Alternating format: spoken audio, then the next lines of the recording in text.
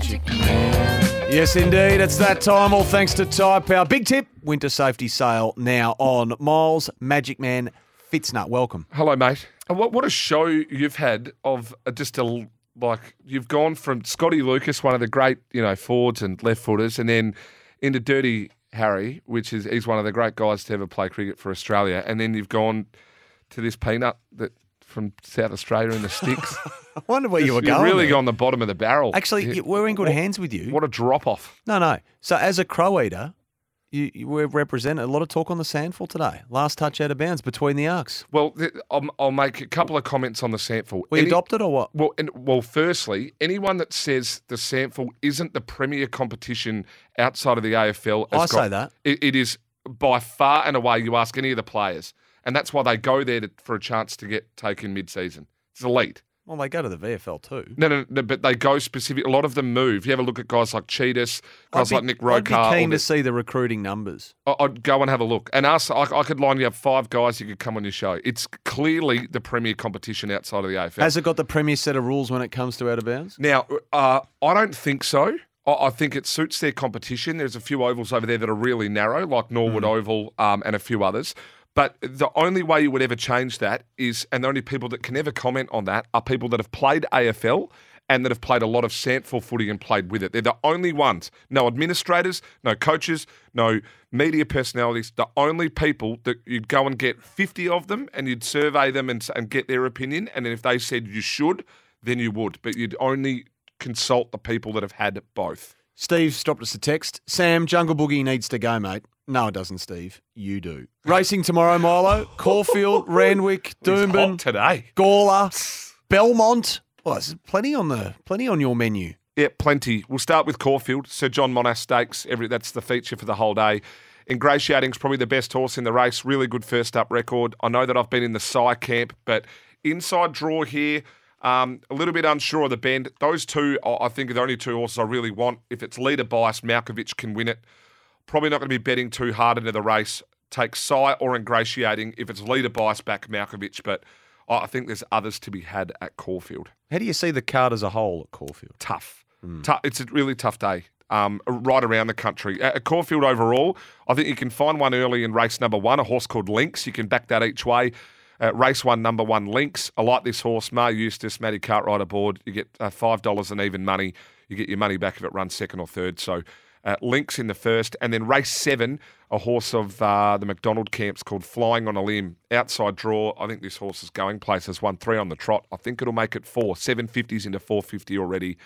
I think Flying on a Limb will be the best one there. So Queensland now finished. Have you turned your attention to Randwick or elsewhere? Well, I'll give you one at Queensland. Race 7, number 2, a horse called Dragonstone. A lot of people will know this. There's some guys in the media that are involved in it. This is the best bet comfortably up there at Doomben. Race 7, number 2, Dragonstone. Bit of Game of Thrones. Yeah.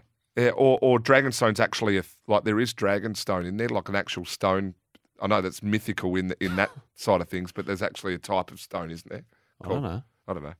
I thought you were about to tell me the dragons were real.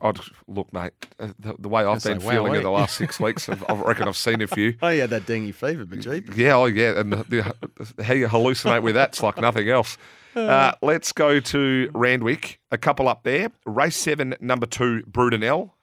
That'll be the best up there. And I think you can go back into Iona Merck. Race 9, number 11. Now, the last start for this, it read up in the barriers. Amy McLucas hit her head. She got a little bit of concussion. It jumped 3 to 4 lengths last and then still finished 3 lengths off the winner. If it had won that, it would probably be $1.90. And this, you still get $2.20, $2.30. So you can probably take Iona Merck. Okay, we also see a feature in WA. That's the Beaufine Stakes. No doubt you've had a little look there. I look everywhere. I do look everywhere. Not in people's windows. You get arrested for that sort of stuff. But we go...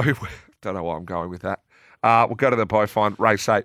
Narodio, there's a horse that's won it before. It's 6. No comment. It's 6 from 6, track and trip. Narodio is probably the one you want there, but the best at Belmont's going to be race 3, number 1, A Lot of Good Men. Now, I know there's a horse in this race I've tipped your listeners twice called Red Square, and both times that's won, but big step up in grade here. A Lot of Good Men goes second up, ran in behind a horse called Harnchy, which is a superior WA form line. So race 3, number 1, A Lot of Good Men. And then I'll give you one at Gawler because then I've covered every state. And then you just Vegemite. You're spread thin everywhere. We go to Gawler, race 6, number 1, Jacks on Ice. I'm sure you have a few of those after you go on your big bike ride, Sammy. Not a big Jack man. No, neither am I, to be perfectly honest. Tyre Power, they love keeping you safe on the road. The winter safety sale is now on. Actually, I wasn't with you last week. Julian De Stoop wasn't he? But Terry's text in. Morning, lads. How did the roughie that the Magic Man tipped last week go? I can't remember what the name was. It was called Chateau Park. Chateau Park. I tipped 100 to 1 pop. I thought it could run well. Jumped in on the inside. It actually got cut off and got no clear air. And didn't have much luck in running, but it was 100 to 1 pop. What did you watch last night? Footy or the cricket? I had both on. Laptop on one, laptop on the footy, cricket on the other. We had Tom Papley. Did you use the TV or? Yes. Oh, yep. okay. Yeah, I didn't do the Moses Enriquez laptop. No, I had the laptop in one hand and the TV on the other. And then what about the big bice? What about Mitchy Marsh? The big bison. You come across the big bison in your travels? I have come across the bison. Trying to walk me in here. Yeah, the bice. I've had a bit to do with the bice. Oh, I've had a little bit to do with the bice. Just a little bit. I knew it. Yeah, great guy. Let me guess. You're about to tell me your best mates. No, we're not Did best he mates. call you for advice before he went out there? Look, not before he went out there, but he's obviously very close with Braddy Shepherd, who was SEN's own Brad Shepherd. So sort of had a bit of a chat with the big boss. I've had him on the show a few times. All this. Can we get back to the text? Look This is coming home to roost on Saturday morning. How's the people here that have absolutely no idea? Yeah, the VFL all over the sample. You guys go on. I can line up 15 players to come in here next week that'll say you'd calm down, Miles, sample, head out of your own bottom. They'd absolutely wipe the floor. I knew they'd come for you. Wipe the floor. I knew they'd come for you. I'd like to see a state of origin. If you did it sample v VFL, different kettle of fish. Your top end talent in the VFL is better, but your bottom end talent in the VFL is woeful. Your bottom end at VFL level is... Well, all that matters is the top end. You've got guys that can't get a game at sample level. Like, perfect example, oh no, I'm not going to name him because he's a good bloke. But they'll come straight over and walk into VFL sides here. I've had guys that played in the country that walk into VFL sides. You don't do that in the sample. You don't. The sample bottom 5 would make the VFL bottom 5 look absolutely second rate. And it's this is not. I'm a Geelong supporter. I was a Renegades man. I'm a Bush Rangers man in the cricket. Don't get me wrong. I'm not. There's no South Australian bias here. Well, there is. I'm telling you what the best competition is. I'll line up 15 players I can have on your show that'll all say that are Victorians that have gone to SA to play to go mid-season. But you look at all where the good mid-seasons have come from. Work through them. Carmichael, Noble, keep going. The list goes on. Yep. They're all out of the... It's 2. McCreary. Yeah. Keep going. Okay, keep going. Hayes. Good call. Hayes was good. Hayes. I hope he gets a run. Cheetahs at Gold Coast. Like, how many more? All right. You've had your say. Hope you have a good day. You're fired up. Just calm yourself down, You okay? told Steve to rack off. Steve, you can come back. Jungle Boogie. Yeah, you know what? No, he can't.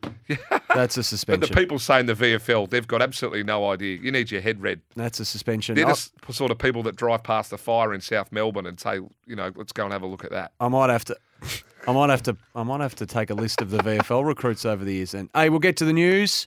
Magnificent as always, Milo, even if controversial. We'll see you again next week. See you, mate.